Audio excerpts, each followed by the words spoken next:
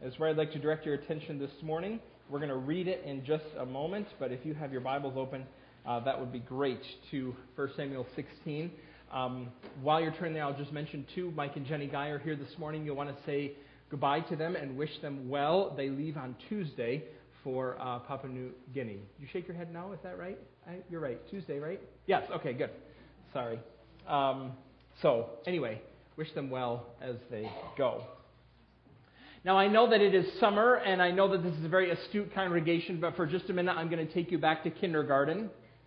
I want to remind you of my kindergarten teaching mother's, one of her favorite books, a book that she loved to share with her children. It was called Brown Bear, What Do You See? Remember this book? You read it, maybe. You probably read it at some point in time to somebody. It was written by Eric Carle in 1967. He and his co-author, or his illustrator actually, Bill Martin, wrote a number of books. I think their most well-known book is probably The Very Hungry Caterpillar. The Very Lonely Firefly is my favorite. But this is a book that teachers love to share for a number of reasons. It's simple, repetitive, and it helps children learn to read by sharing or associating words with pictures.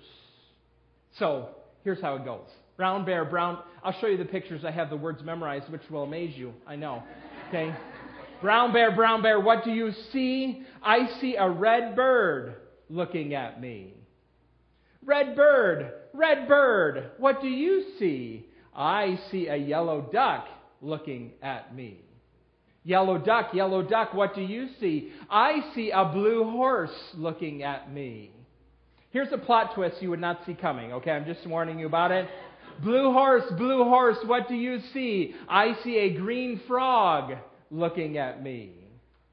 Now the story continues, right? As you can imagine, we see a purple cat and a white dog and a black sheep and a goldfish.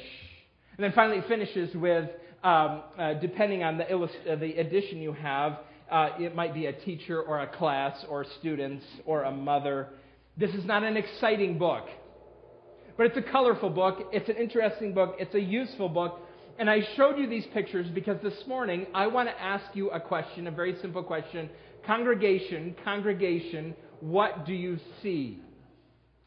I'm prompted to ask you that question because seeing is our topic for today. Last week our topic was hearing. Do you remember? In 1 Samuel 15, the emphasis is, the word repeated is voice. What do you hear? This morning, the key word in the 1 Samuel 16 is the word see. And more specifically, 1 Samuel 16 teaches us that God sees what you don't see. Or more positively, 1 Samuel 16 is a call in the Bible for us to see what God sees. Now remember, the book of 1 Samuel, or the book of the 1st and 2nd Samuel together, give this message. It tells us that God shepherds His people through His anointed king. That's what Samuel is about. Based on that summary, though, the book asks its readers, will you recognize the king when he comes? If God shepherds His people through His anointed king, will you recognize Him when He comes? The reason I ask that question is because He might not look like what you expect or think the king is supposed to look like. Will you recognize Him? Well, it all depends on what you see. I should admit here that even before we get very far into this chapter, some of the wisdom that is here has already been incorporated into our traditions. In fact, it's embedded in some of our proverbs. All that glitters is not gold. Don't judge a book by its cover. Beauty is only skin deep. Clothes do not make the man. Looks can be deceiving. Right? You've heard those. You might be tempted when we get to the middle of this chapter, because you've heard those and you know those, you might be tempted to assume that you really just understand what 1 Samuel 16 says. But there's more going on here. This is a chapter about what we see and how it deceives us, but it also points us to God's anointed king to help us recognize Him. Congregation, what do you see? We're going to read the text, and when we're finished reading it, we're going to ask and answer a couple of questions that are embedded in the text. What do you see, and what does God see?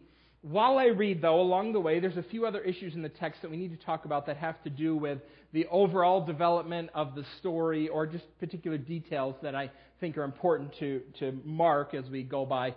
So I'm going to read, but I'm also going to interrupt myself several times, which is just very rude. So let's start reading here.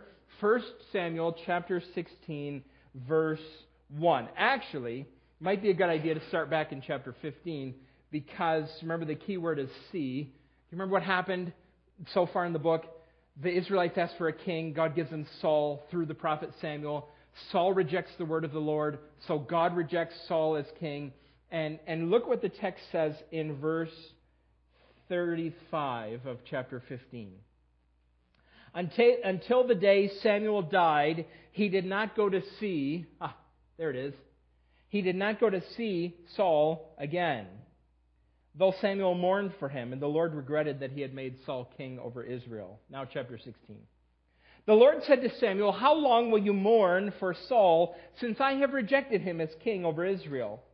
Fill your horn with oil and be on your way. I am sending you to Jesse, to Bethlehem. I have chosen one of his sons to be king." Now already we just have to stop here for a minute. In this passage already we have direct speech from God. It's very important. Sometimes in the book of Samuel, the prophet will say, "Last night the Lord said to me," and he'll report on a conversation or a revelation from God. But here in this chapter, we have directly the conversation recorded as if we're there. We're hearing it for the first time, just like Samuel. What's going on in this passage here is that Samuel is an obedient servant of God. He's not plotting against Saul. He is just hearing what God says and listening. That's important as the story unfolds. And then the text actually says, too, in verse 1, "I have chosen one of his sons to be king." That's a really good translation of the text. But you know what's interesting is there's an idiom, an expression in Hebrew. If you wanted to say in Hebrew, "I have chosen," you would literally say, "I have seen." Oh, there it is again, this word see. "I have seen among his sons a king for myself," God says. Now, verse 2. "But Samuel said, 'How can I go? If Saul hears about it, he will kill me.' The Lord said, 'Take a heifer with you and say, I have come to sacrifice to the Lord. Invite Jesse to the sacrifice, and I will show you what to do. You are to anoint for me the one I indicate.'" Now, does anybody here struggle with this verse? Maybe you should. Is God telling the prophet to be sneaky? Here's the problem. Samuel lives in Ramah. David lives in Bethlehem. In order to get from Ramah to Bethlehem, you've got to go through Gibeah, which is Saul's hometown. Samuel's going to pass through Saul's hometown. Word's going to spread. There goes Samuel the prophet. Where do you think he's going? What is he up to? What's that old man plotting? So God tells him to take a heifer with him and to say to anybody who asks, "I'm going to sacrifice to the Lord." Is that sneaky? Is God lying? Is he commanding the prophet to lie? Well, it's interesting. God in the Bible, doesn't he at times tell Joshua in battle to be sneaky? To set up ambushes? Actually, what's happening here is that God is in the process of judging Saul, and God uses, at times, deceit in his judging. Listen to what Bob Chisholm says about this. God is not above using deception when he judges rebels. The Lord is a God of truth, whose word is reliable, but he may very well deceive his enemies when they have, by their actions, listen to this, forfeited their right to know the truth. Now, we're going to read here. Samuel's going to get to Bethlehem, and I want to talk about it before we read it. When Samuel shows up in Bethlehem, the people are very anxious. They're afraid of him. Why are they afraid? Well, I can think of two reasons. One, do you remember what Samuel just did to King Agag, the Amalekite? The text says he hacked him to pieces. That might make you nervous. The other thing that's happening that's possible is there's a law in Deuteronomy 21. And Deuteronomy 21 says that if someone is found murdered out in the wilderness, you're supposed to measure the distance to the closest city. Then a Levitical priest is supposed to take a heifer to that city and sacrifice the city with all of the elders of that city to make atonement for that murder that happened out in the wilderness. So you can imagine Samuel shows up with a heifer, and the people in Bethlehem may be thinking, who died? What happened? Is this peaceful? What's interesting is that the people who live in Bethlehem, notice how they respond to Samuel. In the last chapter, Saul argues with him, contradicts him, pushes back against him. Here, they revere Samuel. They're afraid. Well, let's read here. Verse 4. Samuel did what the Lord said. When he arrived at Bethlehem, the elders of the town trembled when they met him. They asked, "Do you come in peace?" Samuel replied, "Yes, in peace I have come to sacrifice to the Lord. Consecrate yourselves and come to the sacrifice with me." Then he consecrated Jesse and his sons and invited them to the sacrifice. When they arrived, Samuel saw Eliab and thought, "Surely the Lord's anointed stands here before the Lord."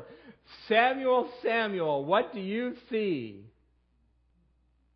Verse 7, but the Lord said to Samuel, "Do not consider his appearance or his height, for I have rejected him. The Lord does not look at the things people see. People they see the outward appearance, but the Lord looks at the heart." Then Jesse called Abinadab and had him pass in front of Samuel, but Samuel said, "The Lord has not chosen this one either." Jesse then had Shammah pass by, but Samuel said, "Nor has the Lord chosen this one." Now Jesse had 7 of his sons pass before Samuel, but Samuel said to them, "The Lord has not chosen these." So he asked Jesse, "Are these all the sons you have?" Well, they're still the smallest, the shortest. My text says youngest. That's what it means. But just think about this, literally shortest. Saul is the tallest, David is the shortest. We have a deliberate contrast there. Jesse answered, "He's tending the sheep." Samuel said, "Send for him. We will not sit down until he arrives." So he sent for him and had him brought in. He was glowing with health and had a fine appearance and handsome features. The text literally says he had beautiful eyes, just like Rachel, Jacob's first wife, second wife. Rachel had beautiful eyes. David had beautiful eyes too. Then the Lord said, "Rise and anoint him. This is the one." So Samuel took the horn of oil and anointed him in the presence of his brothers. And from that day on, the Spirit of the Lord came powerfully upon David. Samuel then went down to Ramah. Now, we'll stop here for a minute because I have questions about what's happening here. Actually, I'm going to speculate for just a minute. Think with me for a minute about whether or not this makes sense of the text or of the story here. According to the Bible here, David is Jesse's 8th son. I have read a few articles in recent years arguing about the number 8 in the Bible, specifically the 8th day, and whether or not there's any sort of significance to the 8th day. Think with me. There are 7 days of creation, and the week starts again on the first day, which is actually also the 8th day, isn't it?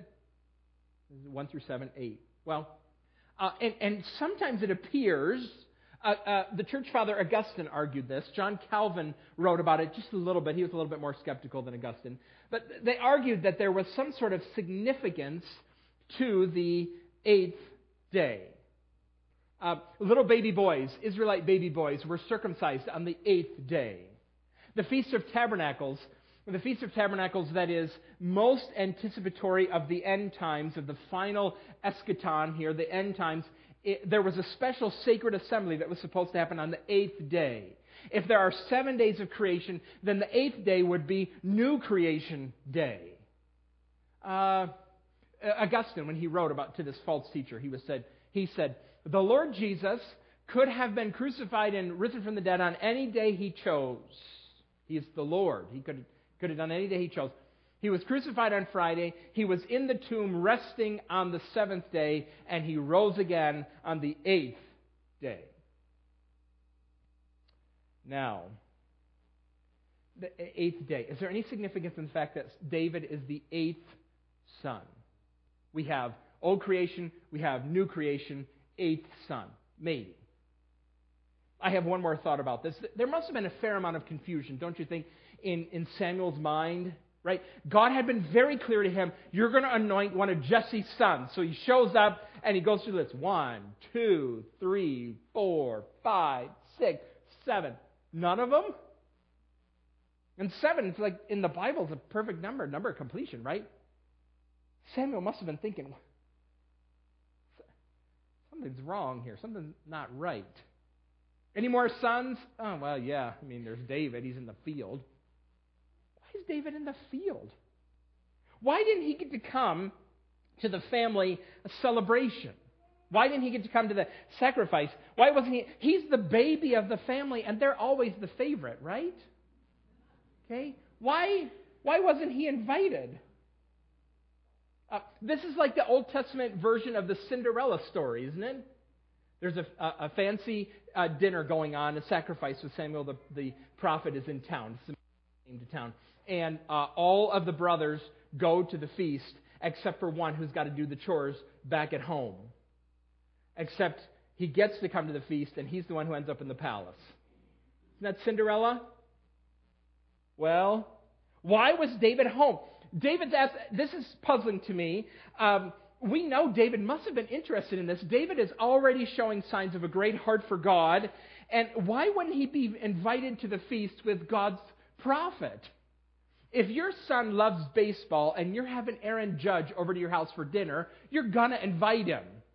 Right? You're going to have him be there. Is there something that's wrong with David? A professor of mine once suggested this, and I'm going to suggest this to you. This is not certainly something that the Bible is explicitly clear about, but I just want to suggest to you that David was born out of an illegitimate relationship. That is, he is Jesse's son, but he's not the son of one of Jesse's wives.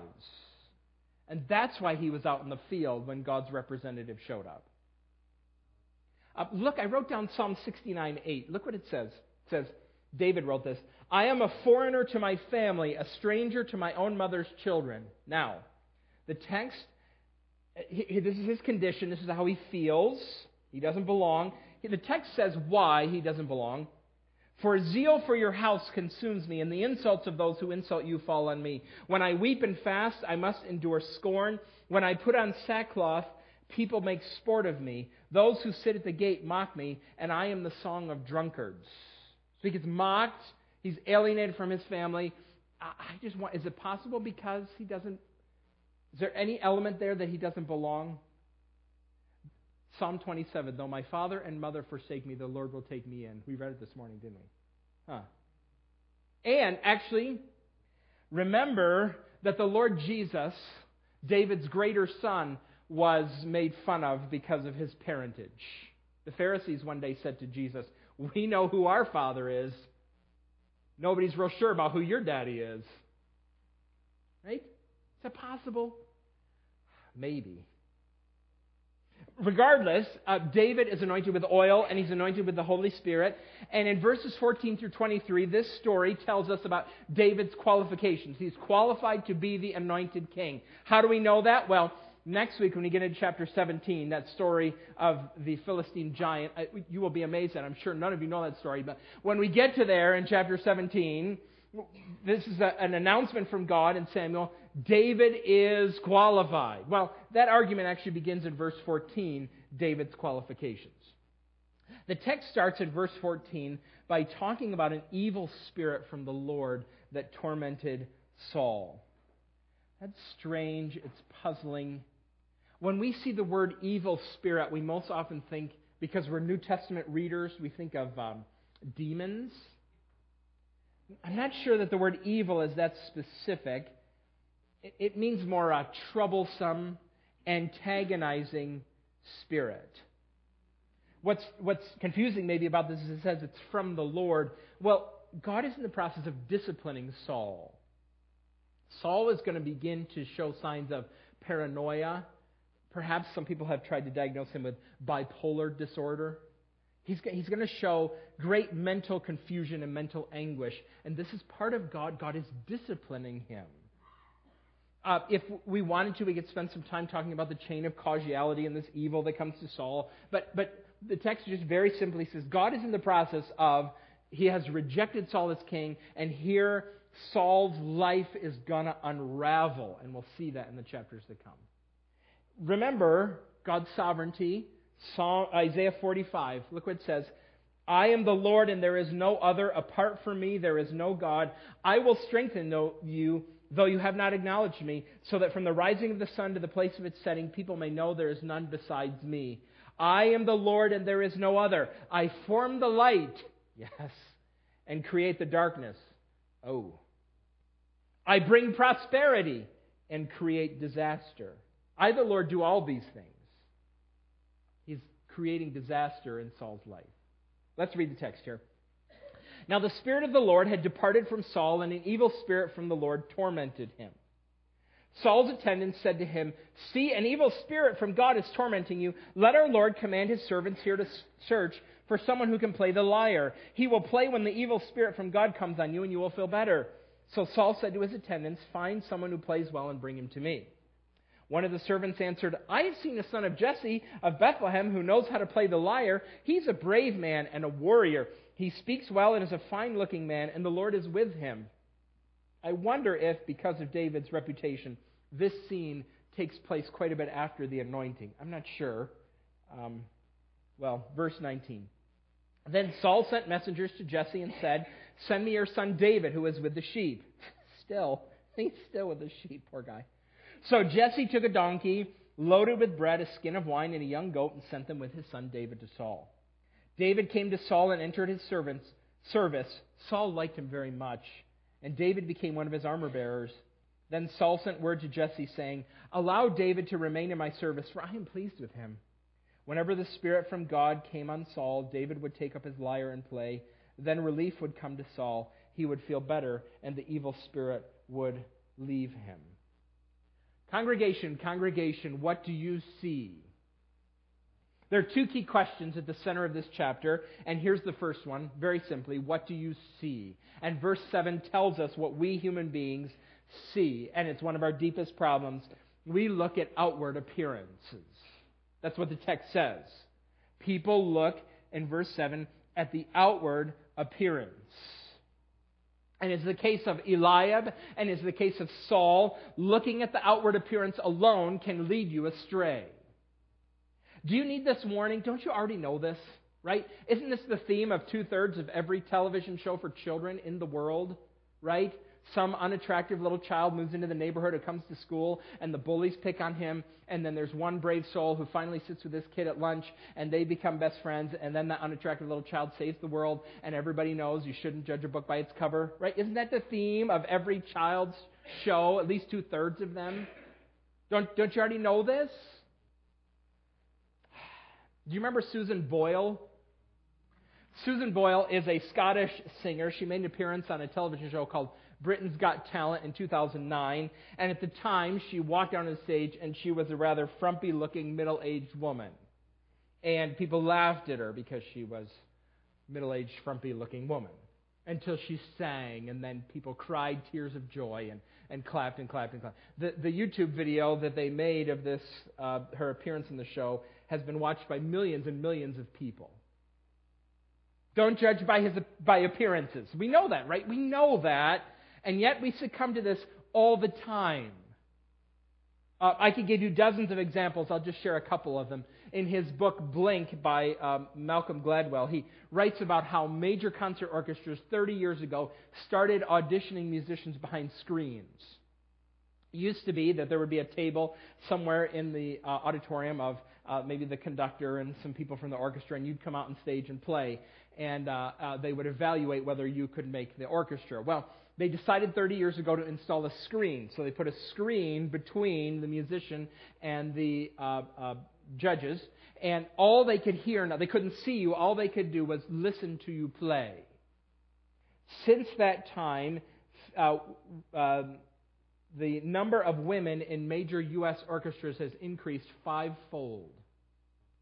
Malcolm Gladwell tells us, and orchestra leaders are not known for their great misogyny, right? They're not arguing out for hating women. They think of themselves very progressive, enlightened people. Well, Malcolm Gladwell gives the story of Julie Landsman. Julie Landsman plays the French horn.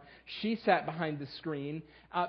When she auditioned, there were no female brass players in the Metropolitan Opera Orchestra because everybody knows that women cannot play brass instruments as well as men, right? Everybody knows that. Till Julie Landsman sat down and played her French horn, and it was the most astounding thing they'd ever heard. She walked out from behind the screen, and they were just shocked. Julie Landsman subbed for the Met, but until she played behind the screen, no one thought she was good enough to be in the orchestra. Well, that's a little bit more highbrow. Here's something a little bit more lowbrow about this. Diana Speckler started a website several years ago called Body Confessions. Thousands of people have gone on this website, Body Confessions. Most of them have been women, and they have written anonymously about how they feel about how they look. Here are some of the most popular posts. I hate everything about my body and often feel guilty because I should be thankful I even have a healthy body. I have no missing limbs, no diseases, no actual faults. I'm tired and exhausted of hating my blessed body. I constantly compare myself to other women. I eat when I'm depressed, and then I get more depressed. Sometimes when I see a woman fatter than me, I'm glad she's making me look better. I want to lock myself up until I'm thin again. I constantly compare myself to other women. Weight, skin, hair, clothes. More often than not, I find myself lacking in most areas. I continually base my worth on what other people look like. I don't know how to feel comfortable in my own skin. I am incredibly jealous of all those people who eat whatever they want and never gain a pound. I just want to look in the mirror and feel happy. Congregation, what do you see? We should know the Bible's teaching this here, but we still get sucked into this. I think that's why this boggles my mind. Verse 12. God just says, I look at the heart, I don't look at the outward appearance. And then verse 12 says, David showed up and boy, was he a good-looking guy. What is going on? I don't understand that. I think the text is telling us this here to remind us of how often we succumb to this. Scripture reminds us repeatedly. Proverbs 31:30, charm is deceptive and beauty is fleeting, but a woman who fears the Lord is to be praised. James 2 tells us, if somebody walks into church, if two people walk into church and one person has really fine clothes on and looks good and smells good, don't treat them differently than the person who walks in the church with shabby clothes on who don't look and smell as good. Be careful about that. Be careful, James 2 warns us. Or 1 Timothy 4:7, look what it says. Have nothing to do with godless myths and old wives' tales. Rather, train yourself to be godly. For physical training is of some value, but godliness has value for all things, holding promise for both the present life and the life to come. Now think carefully with me about this. The passage says physical training has some value. There is value in it. The Song of Songs, when they talk about each other, the husband and wife in that passage, they praise one another's beauty and handsomeness. But Paul says the value of physical training is limited. Do you look at people that way because you know how limited physical training is? Have you ever noticed, I don't know how much time you've spent in gyms. I have been there enough to at least to know this. There are mirrors all over the place in gyms. Now, I know technically why those mirrors are there. The mirrors are there because your form when you're lifting weights is very important. We are inclined to cheat when we're lifting weights, and your form, you want to look in the mirror so that you can tell, is my form okay? Is my back straight? Or am I doing this right? That's what the mirrors ostensibly are there for. I have seen what they're really there for, though. They're there for the guy who every 3 minutes walks from the barbells where he has been curling weights as he walks to the drinking fountain on the other side, they're there for that man to stop and admire his gains as he walks by. That's what they're there for, right? Physical training is of some value, limited value. We know what verse 7 teaches. We know it's the theme of our songs. It's the theme of some of our best stories. But we still fall for it. We have this temptation to dismiss people who are ugly or old or wrinkled or poor or black or white or foreign or too young or bald or toothless or fat or skinny or out of fashion or too fashionable. If you're handsome and you're beautiful, you must be telling me the truth and you must have everything in your life together. If you're less so, probably something's wrong with you. Remember this in regard to what the Bible tells us about the Lord Jesus. This is where this presses us most importantly. Isaiah 53:2 says about Jesus, he was not much to look at. It's a loose paraphrase. Look at the text. He grew up before him like a tender shoot and like a root out of dry ground. He had no beauty or majesty to attract us to him, nothing in his appearance that we should desire him. He did not get his father David's good looks. He was blah. He was unremarkable. What do you see? Will you recognize the king when he comes? Fanny Crosby wrote, I know I shall see in his beauty the king in whose law I delight. I love that phrase. I shall see the king in his beauty. Someday the Lord Jesus is going to return. He'll be full of glory. Every eye will see him, and he will be magnificent. But the first time he came, his appearance was unremarkable. And his main work, his death on the cross, was considered foolish and unworthy of God's Son. Isn't this strange? We who live in a world, we're dominated by how people look on the outside. The message that we have as followers of Jesus is that everybody is ugly inside. That we are internally, damnably ugly. No matter how good your face looks, inside of you is a heart that is deceitful and desperately wicked. It's full of envy and greed and lust and hate and selfishness. It's not a very popular message when the leading magazines publish the 50 most beautiful people, right? You're ugly on the inside. It's not a popular message. People deflect. Well, yeah, but I'm not as bad as that guy. I don't know if they did, probably, but if the 7 dwarves in Snow White's story, did you ever suppose they stood around and argued about who was the tallest? Doesn't matter, you're all dwarves, right? I'm not as bad as that person. You're still ugly. Right? It's the message that we tell. You are damnably ugly. Separated from God, alienated from Him. He is beautiful in His generosity and in His mercy and in His justice and in His wisdom. And we're not. That's not a popular message. And then we say the solution to this ugliness is something else that's ugly. Jesus' death on the cross. Now, our culture has been so influenced that we think in terms, our great stories all have sacrifice in them. The greatest stories that we tell and we recount all have moments of sacrifice. We've been influenced by Jesus to think that way. But before Jesus came, that's not the way people thought about sacrifice. So that Paul wrote that Jesus' death on the cross was foolish and a stumbling block, unworthy of someone who would be beautiful like God's Son should be. So, we have an ugly message and an ugly solution. They may have thought about the cross.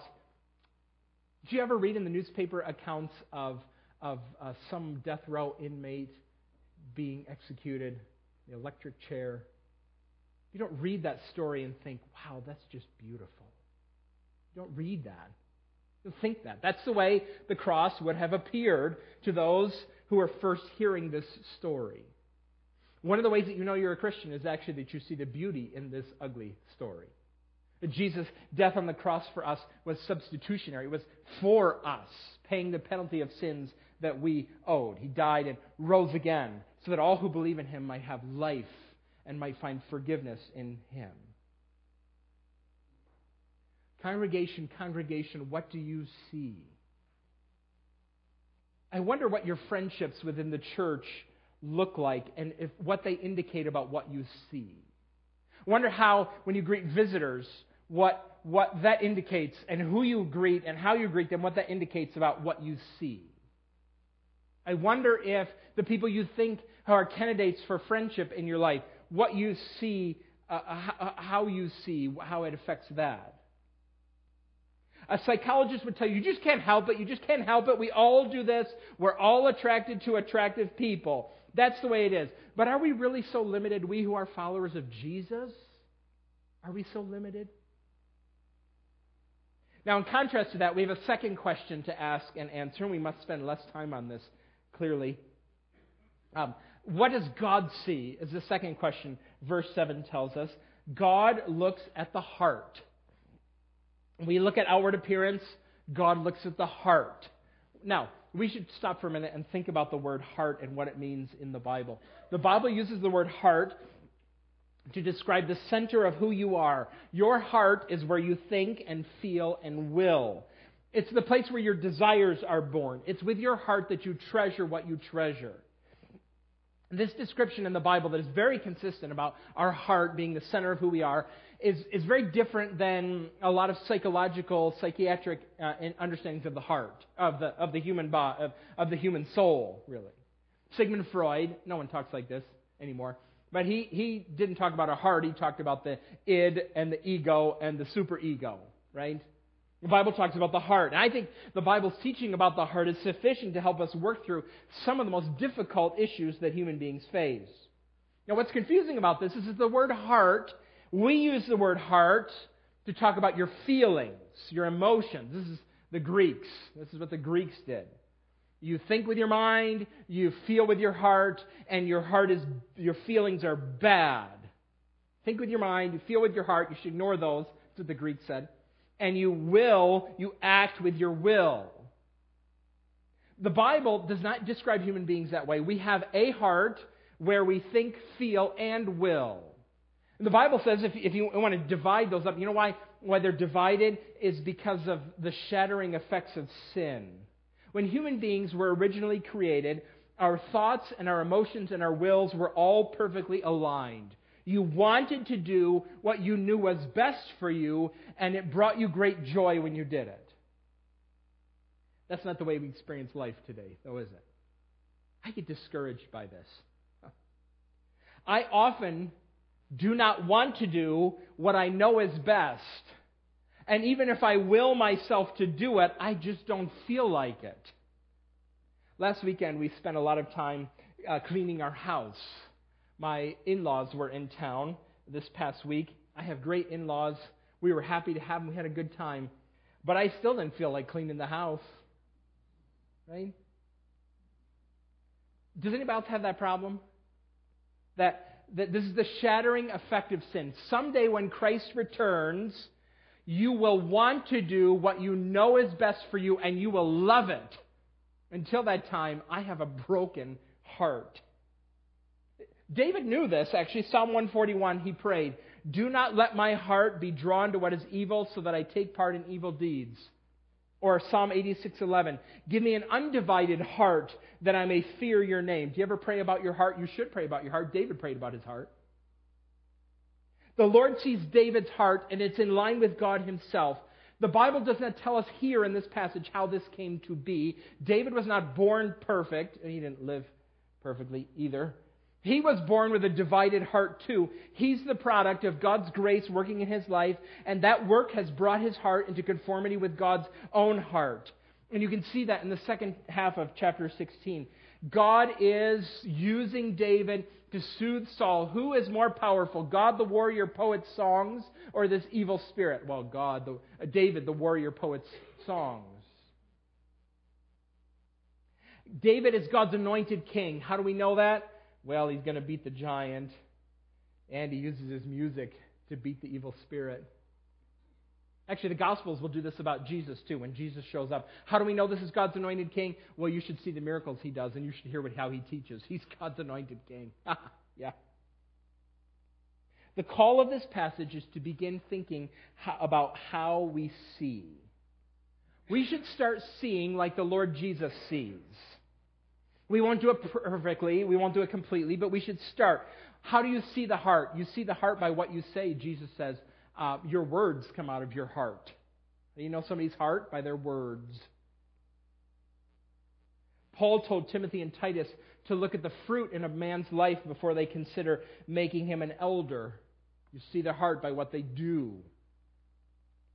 Look at the heart evident in the life of a woman who is serving in the church before you enlist her officially as a ministry of widows. You know how you can tell you are starting to think more about the heart, that you're starting to see the way God sees? You can tell by how you start thinking about your heart and the attentiveness you give to your heart. You know you really understand this chapter when you start thinking more about your heart and less about your wrinkles or your rolls. Your patience more than you think about your hairline. The shape of your mercy and not just the shape of your nose. The strength of your convictions and not just the strength of your biceps. Your wisdom intake and not just your caloric intake. What you think about more. George MacDonald was a novelist. He was a favorite of C.S. Lewis. And George MacDonald, I'll finish this here, wrote a book called The Curate's Awakening. It tells the story of a man by the name of Thomas Wingfold. Thomas Wingfold was a handsome young man who started ministry at a church in a very small rural English town. And Thomas Wingfold was a fraud. He looked good, but he didn't really have any sort of relationship with God. And his shallow spirituality showed up in the fact that he started plagiarizing his sermons. It's a lot easier to read a good sermon and preach it as your own than it is to study and find one. Well, somebody in this congregation found out about it and wrote him a letter. Reverend Wingfold, I know where you get these sermons. This was potentially damaged. This was going to ruin his career. He was going to be outed. It was going to be embarrassing. So Thomas Wingfold made an appointment to go see this man who had discovered his plagiarized sermons. And that's when he met a man by the name of Joseph Polwarth. Joseph Polwarth was a tragically deformed hunchback, a hideously ugly man. But Polwarth also studied the Scriptures, read the Bible, knew Jesus personally.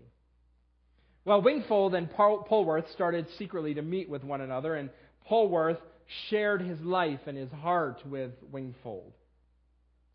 And eventually, Wingfold himself begins to move not just from a faith in the idea of God, but faith in the real living God. And the church, the town, was amazed at the change that took place in their minister. There goes a godly man. Look at him. That's what they'd think when they'd see Wingfold walking down the street. And then sometime they'd see Polwarth and they'd say, that poor ugly guy. Too bad he really can't make any contribution to society. Followers of Jesus don't make that mistake. If you've trusted in Christ, you have already turned to someone without apparent physical beauty. You already know this.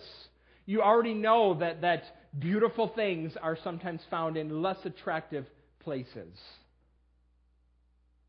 You've already turned to someone who suffered and died on the cross for the sake of love. You already know how to look beyond someone's appearance. And this story calls us to take those next few steps. Congregation, what do you see? Let's pray, shall we?